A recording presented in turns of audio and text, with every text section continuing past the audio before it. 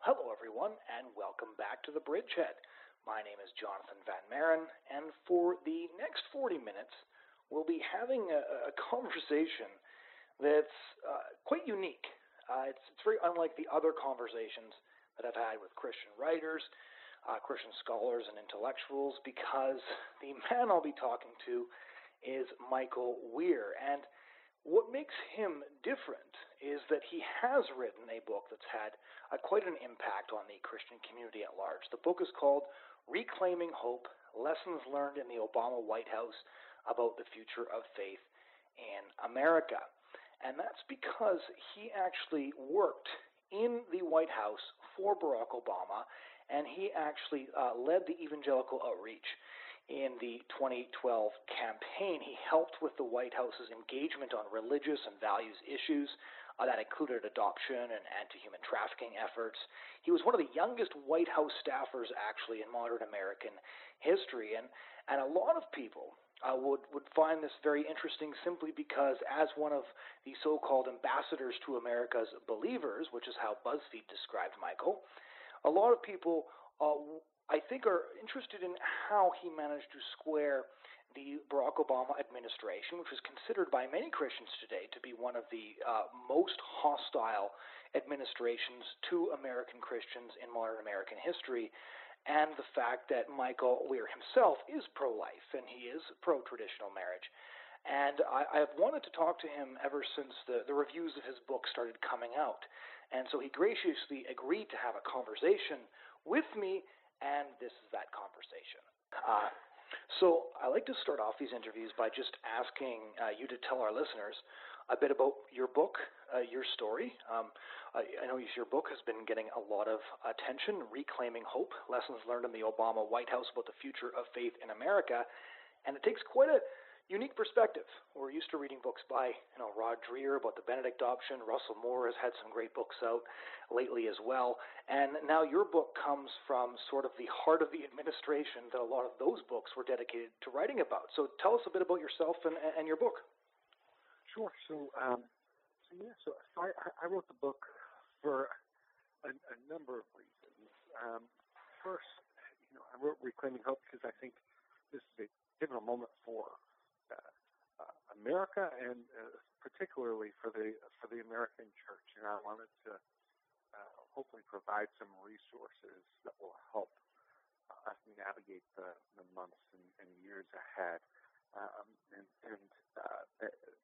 That is all grounded in hope and a right understanding of hope. I also wrote the book to provide some insight, hopefully, and perspective on how faith intersected with President Obama's time in office and really with in American politics and culture this century. And so the book walks through really the Obama years, particularly the first term, and I don't think that you can understand President Obama's time in office apart from the role that faith played. And so that's Reclaiming Hope. I tell a bit about sort of my story and how I ended up working for the president, but the part of the book is trying to walk readers through seeing politics up close, the good and the bad, and the ugly, and emerging on the other side of that with still being hopeful and having that hope grounded in the right place. Well, yeah, let's give people a bit of chronological context, because it's an extremely fascinating story, and the first question most people have when they hear about your story is, how did somebody who is a Christian end up working for the Barack Obama administration when, as I mentioned before, most of the books that Christians are currently reading by various faith leaders who are trying to point the way forward look at the Obama administration as a pretty dark 8 years for the Christian community? Well, so I met Barack Obama in 2007. I followed his career pretty closely, and we ended up crossing paths in a hotel lobby. And I told him I wanted to work for him. I shared many of his policy commitments, had some disagreements as well, but shared many of his policy commitments. He had spoken out pretty forcefully against secularists in America who would, he said, say that faith has no role to play in political debates. He called it a practical absurdity that we would remove faith from our political and public discourse. And the positive view of faith that he conveyed was something that was, I think, sorely needed at the time. And so I ended up working on his campaign. I worked in his on the first inaugural, and then spent 3.5 years in the White House in the Office of Faith-Based and Neighborhood Partnerships, where we worked with religious communities and nonprofits to serve those in need. And I helped make sure that voices of various faith communities were heard in outreach and policy debates. And then I ran faith outreach for his re-election campaign. And so that was kind of the arc. Now, certainly during that time, there were moments and issues that were deeply contentious with various slices of the American faith community. On the other hand, there were policies and initiatives that we advanced that received broad support from the faith community, and so it's part of the reason why I wrote this book is to flesh out the complexities of faith and politics in this time. Now, a lot of people, when they look at his initial run, and I've worked in the pro-life movement for a lot of time, and I know you've worked with a lot of pro-lifers as well, is that his immediate disqualifier as a political candidate would have been his very extreme position on abortion. How did you square that when you began to work with him and work towards his re-election? Well, it wasn't so much. I disagree with the president on the life issue. What's important to I have an entire chapter on abortion in the book, and part of what I track is the fact that actually when he ran in 2008, he made a statement that he was open to restrictions on abortion, and within his first 5 months in office, at the height of his political capital, he went to Notre Dame and gave a speech on reducing abortions. Now, over the sort of I tell the story of that and why sort of the public policy rollout did not happen, and there's blame to be shared.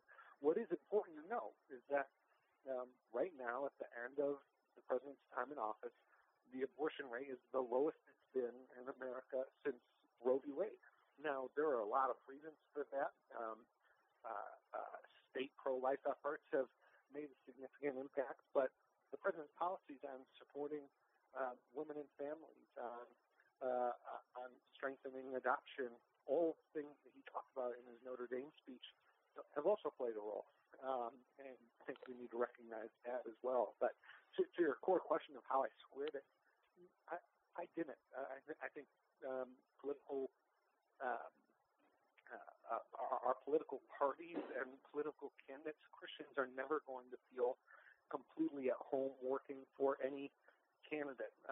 What was also clear to me, though, is that especially when I got to the White House, I was serving at the pleasure of the president. So my responsibility was not to my responsibility was to work for him, and that's what I did.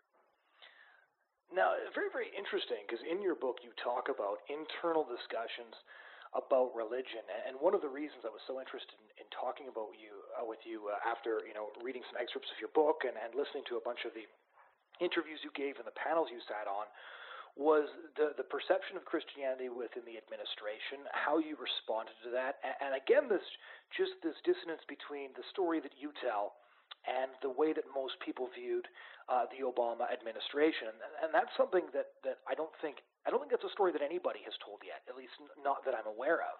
What was it like as a Christian inside that administration, while outside, the evangelical community by and large was seen as an opponent of Barack Obama's administration to a large degree because of these really hot button culture war issues that he opposed them on? Yeah, absolutely. Well, so I have a chapter in my book on the contraception mandate, a chapter on the president's evolution on gay marriage.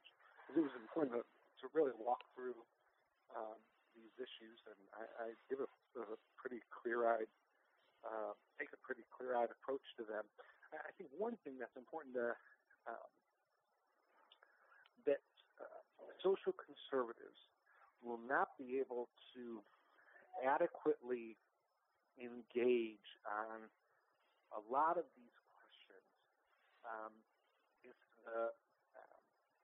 if they're not engaging with at least an awareness of the terms and the perspective of their quote-unquote opponents. And so, when it comes to religious freedom issues, you often hear the narrative and, fundraising emails and sort of that kind of thing that, every morning, people in the Obama administration were waking up asking themselves, how can I destroy the church today? And that just wasn't the perspective. What was true and what is going to be true in an increasingly secularizing culture and society is that there were certainly people who had less familiarity with what it means to be religious, what is a religious conscience.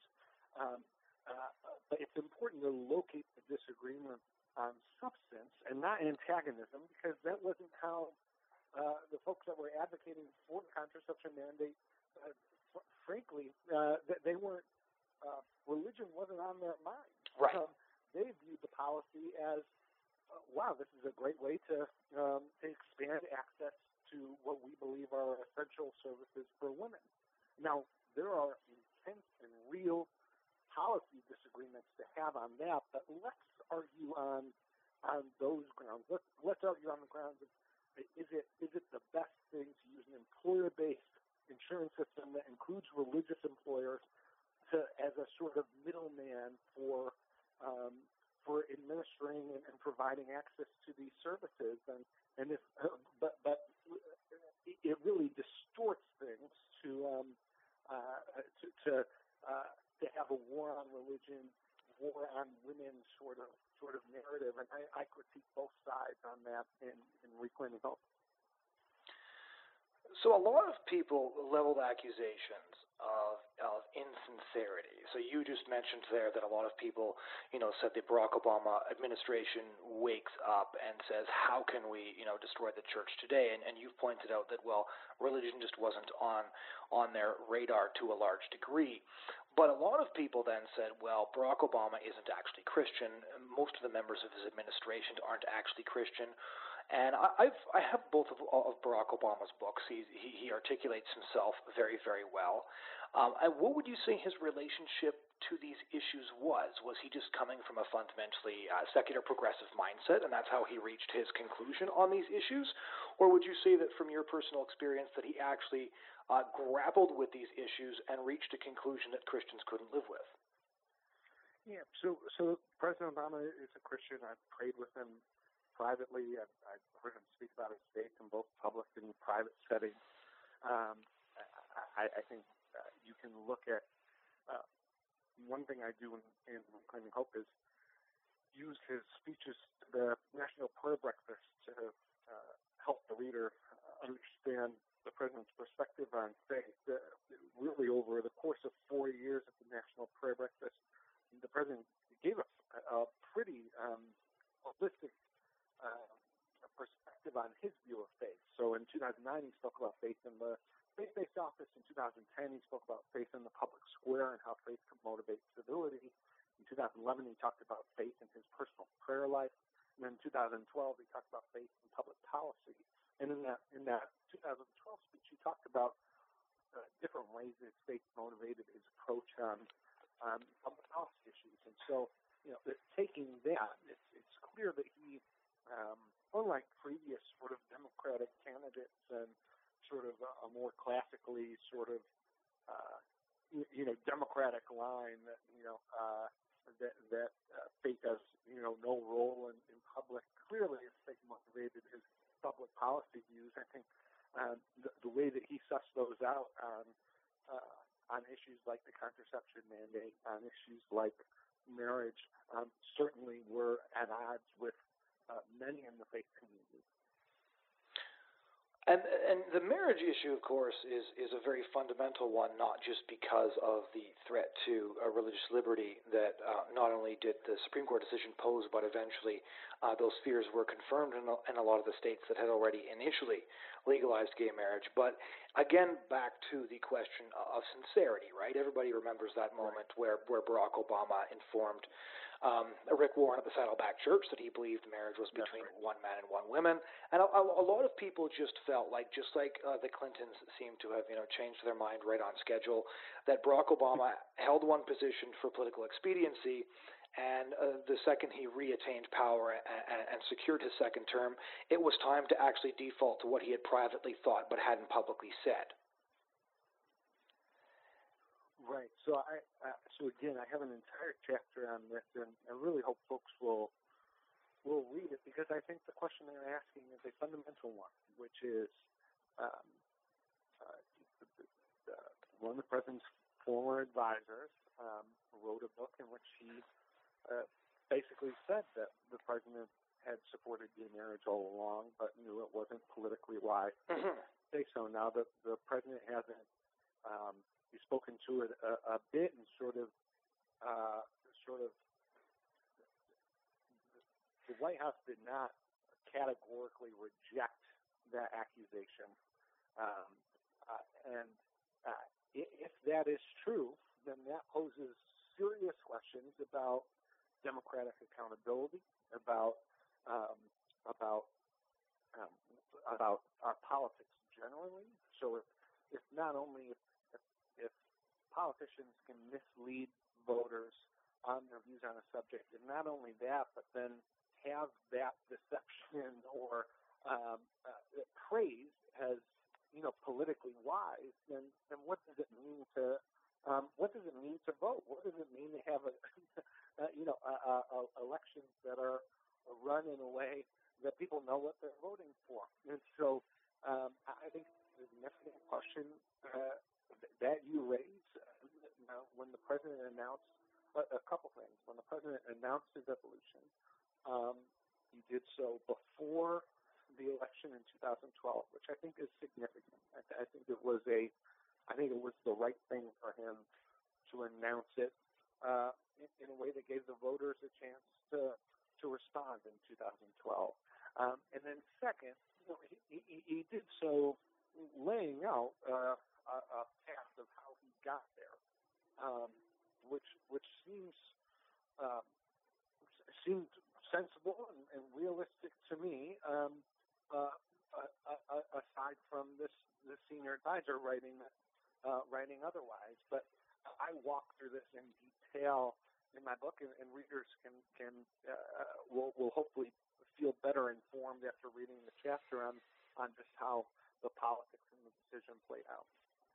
Well, one of the really fascinating tensions that you've highlighted is I think that it's very clear that you very much liked Barack Obama as a person, and that as such, when conflicts arose that really created a tension between your personal like for the man and parts of his agenda and other deeply held convictions, I do think that's a tension that most Christians can understand, because every single one of us has in our life somebody who fundamentally disagrees with us on very deep held convictions.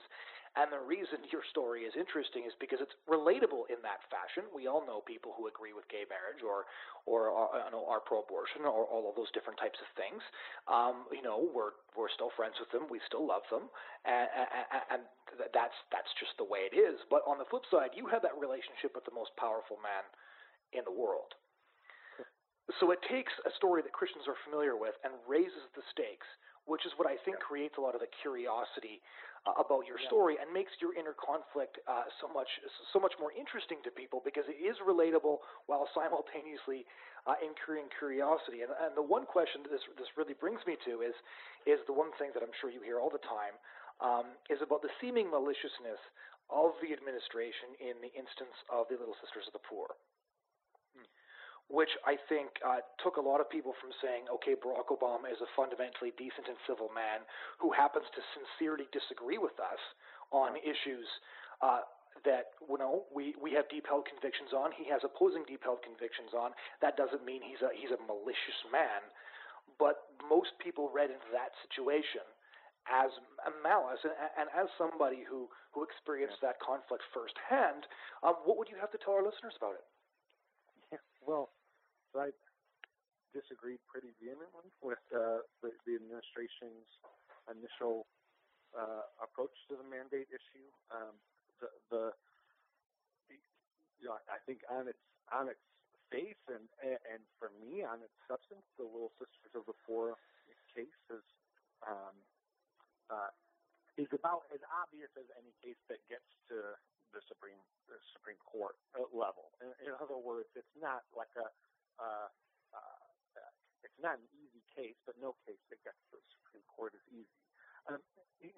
Here's what I'd say. I think with the Little Sisters of the Poor case, there was, I wasn't in the administration at the time. I had already, this case was later on.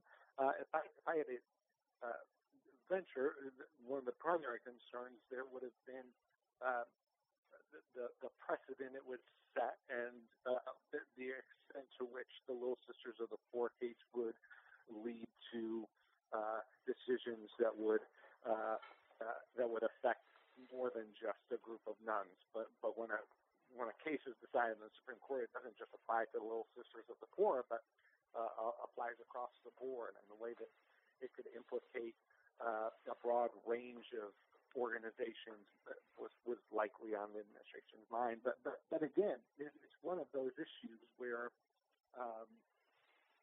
there's substantive policy disagreement. And on this issue, I'm on the other side of where the administration ended up.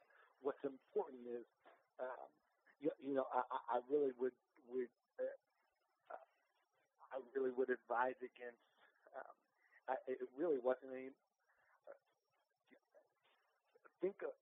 Think about framing the argument in a way that the other side would accept, which is to say that even in the Little Sisters of the Poor case, the administration's perspective was, how do we maximize access to these essential, quote-unquote, essential health services, not, how do we force a bunch of nuns to give out contraception? Now, of course, both questions were at play there, but to use words like malicious, though I certainly understand the sentiment, the point I'm trying to make is that the administration's motivation was not malicious activity towards the religious community. They had their own motives, and it's important to recognize. I suppose to dodge the accusation of maliciousness, they should have picked a group that wasn't named the Little Sisters of the Poor to stake their claims on. Well, so that's the thing, right? So the administration doesn't pick the case. Actually, it was the religious liberty community, and very wisely and very with a great sense of a great political strategy, but the administration doesn't pick the plaintiffs. The plaintiffs pick themselves. So obviously they were, the Little Sisters of the Poor were picked as the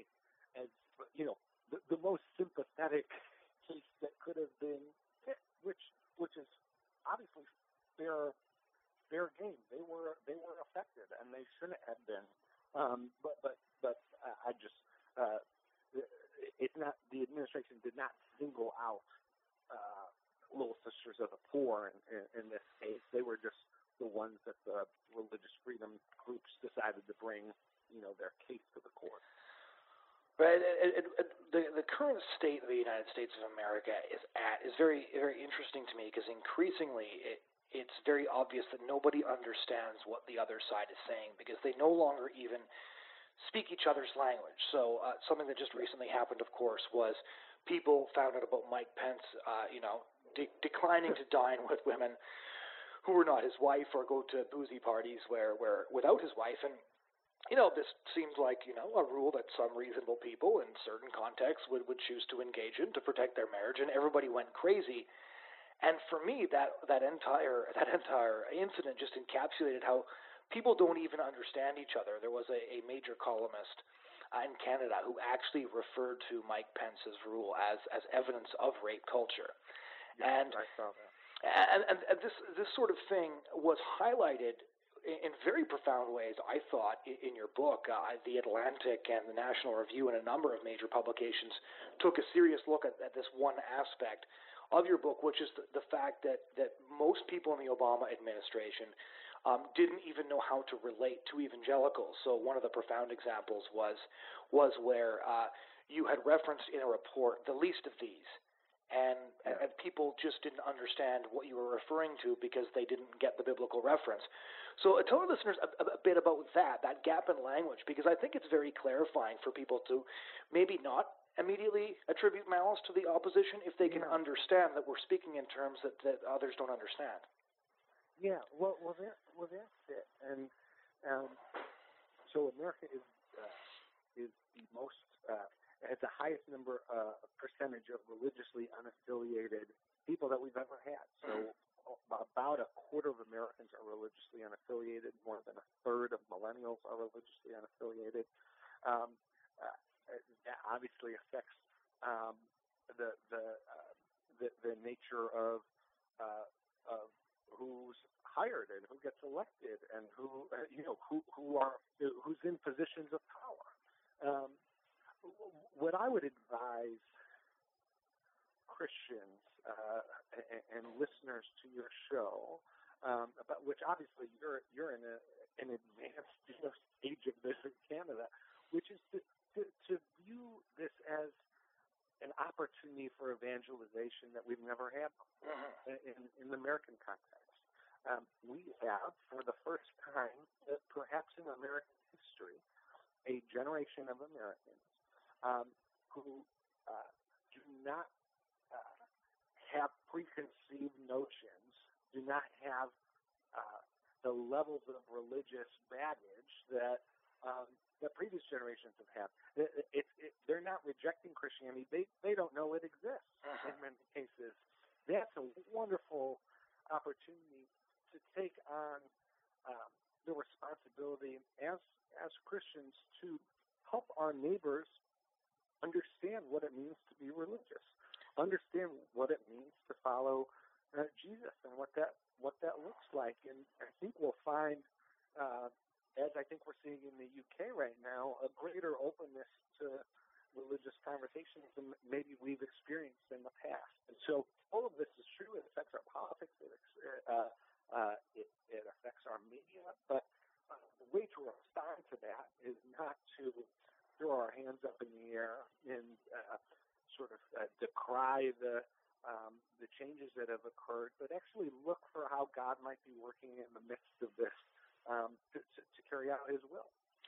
Well, and that's, of course, very interesting, because the appropriate Christian response to being told we live in a post-Christian society is to say, well, we actually live in a pre-Christian society. Those two things can be simultaneous. Right. But one of the things that I'd just like you to share with our listeners, just because I found the anecdote so impactful, is a few of these stories about the religious disconnect that you detail in your book, so that people can really understand the inability of other people to understand the social context and the cultural lens with which Christians view things like the Obama administration.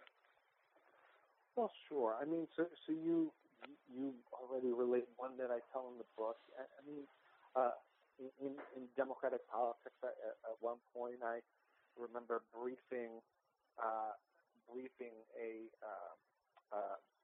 my boss on an outreach strategy, and at the conclusion of my briefing, this person told me that while it sounded good from a sort of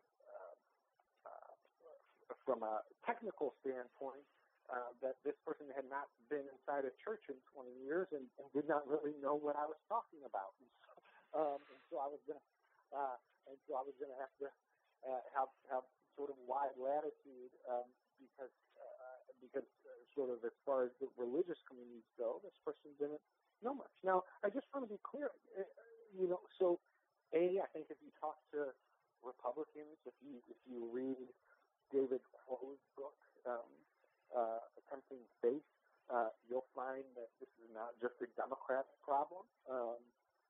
That this is there are political elements to it, but it's also a matter of changing demographics in this country and who is able to get to elite positions in either party and what that takes in many cases or doesn't take. And then just the last thing I'd want to say on that is I worked with many faithful Christians and those of other faiths when I was in the Obama administration. The president's chief of staff, last chief of staff, Dennis McDermott, is a committed Catholic. Jack Lew would leave work on Fridays early as an Orthodox Jew to respect the Sabbath. And so I don't want to leave the impression that sort of the administration, the Christians could not be found, including full office. What I'm trying to raise is the fact that 20 years ago, you would not have been able to find anybody in any leadership position who did not know the phrase "the least of these." And now you can, and that has real implications and speaks into circumstances in a way that, if we understand and consider them, it will help us navigate the years ahead. It will help us understand the type of framework and culture that we're working in. Then sort of a final point here. Let's take a look at the title of your book, Reclaiming Hope, simply because one of the number one discussions in the Christian community, a discussion you've been part of on panels with writers like Rod Dreher, who we had on the show a couple of weeks ago, is where does the hope lie? And I'll give a personal example that was very, very jarring for me, because I do freelance work for a couple of different outlets. So I attended both the Trump inauguration, and then the following day I attended the Women's March on D.C. And at the Trump inauguration, people were screaming and booing almost every Democrat that walked out, and I was at Obama's inauguration in 2013 as well. So the difference between the 2013 inauguration and this inauguration was their guy had won, and the rage hadn't even close to dissipated. Everybody was still just as angry, and I was at the very front of the crowd on Capitol Hill, and I had friends at the very back, and so I checked with them to see if the chants of things like "lock her up" and the boos and the yelling was just located where I was standing, or if it was all the way to the back. And they tell me that this same thing was going from the front of the Capitol to the back. And then the next day, right after Donald Trump declares that he's going to take power from the elites and give it back to the people, the Women's March and the line of the speakers they have there said precisely the same thing. And I had a fairly jarring Sunday after those two events, because I asked myself, where does the middle ground between these two groups lie? It doesn't seem like there's a lot of middle ground between these two extraordinarily polarized groups. And that's why I think a lot of people are really interested in this question of what do you do when it seems like the ideological civil war is underway, and nobody's interested in finding out how the other side thinks, which is why even in, I'm sure your Facebook newsfeed looks similar, right? It's always about media figures crushing this person and smacking down this person, and John Oliver destroyed this person, right? This is sort of the way we view the opposition now. So as somebody who worked as a Christian inside Obama's administration, what's the way forward on all of this? Yeah. Well, you asked a very good question, and I did a lot of traveling as well leading up to the election, and what became very clear to me was that politics was taking up a space in people's lives that it is not meant to take up. Right.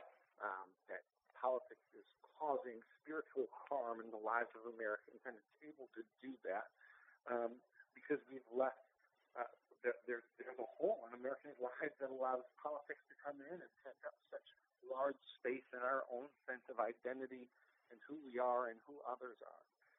Now, this is not a problem that is going to go away anytime soon, and we could always rationalize our behavior based on how others behave, but it has to, stopping it will have to start somewhere. It is not safe to engage in politics with your feet planted in politics. The safest place to engage in politics is with your feet planted in the gospel. And that when you're finding your needs are met elsewhere by God, then you no longer need to go to politics to get your inner needs met, to get your affirmation, to get your sense of belonging. And that is one of the principal problems our politics faces right now, is that people are going to politics to get their needs met in a way that politics is not equipped to meet your needs. And so I would just advise folks start being careful about how you're sucked into engaging politically in the way that the world does. If you are so one of the ways to do this is to be very wary of polarization and sort of over-identifying with a political party. So if you are a Democrat, as I am, then one thing you could do is make sure that you're having equal measures of metrics for your party that you do the other party. So are you always rationalizing what your party does and always looking for every little thing to critique the other party on? Do you ever critique your own party? These are the types of things that can, at least in our minds, and then I think in the culture, start creating new norms and new systems of behavior that start to dislodge this polarization that has so infected our politics and even our very own communities. I suppose that point got a lot easier for you to make after the rise of Donald Trump. yeah, there are some. Well, and honestly, that is, that is an opportunity in this time. I think if the Republicans had elected Ted Cruz or certainly Marco Rubio, I think Christians would, out of a political calculus and a reasonable one as far as political strategies go, be wary of critiquing a president who basically shares their beliefs and whose political success meant their success to some degree in the political arena. For Donald Trump, Christians will not want to have their causes identified with Donald Trump after Donald Trump leaves office. Right. And so, yes, social conservatives can try and get the short-term wins that are possible with a Republican administration that would not be possible with a Democratic administration. But they also need to be operating on a parallel track that makes sure that Donald Trump is not the face of the pro-life movement in 2020 or 2021 or 2025 after he's gone. All of the short-term victories that are built on that ground will quickly be hollowed out underneath them. And so I think I think having Donald Trump as the head of the Republican Party opens up opportunities for Christians to engage in a more honest way politically than maybe they would have felt free to do otherwise. Right. One final question: did Barack Obama read your book? I'm not sure, but I'll let you know. I'll let you know if I get a note from him. Well, Michael, thank you so much for taking the time to have this conversation with us. Hey, thank you so much. Really appreciate it.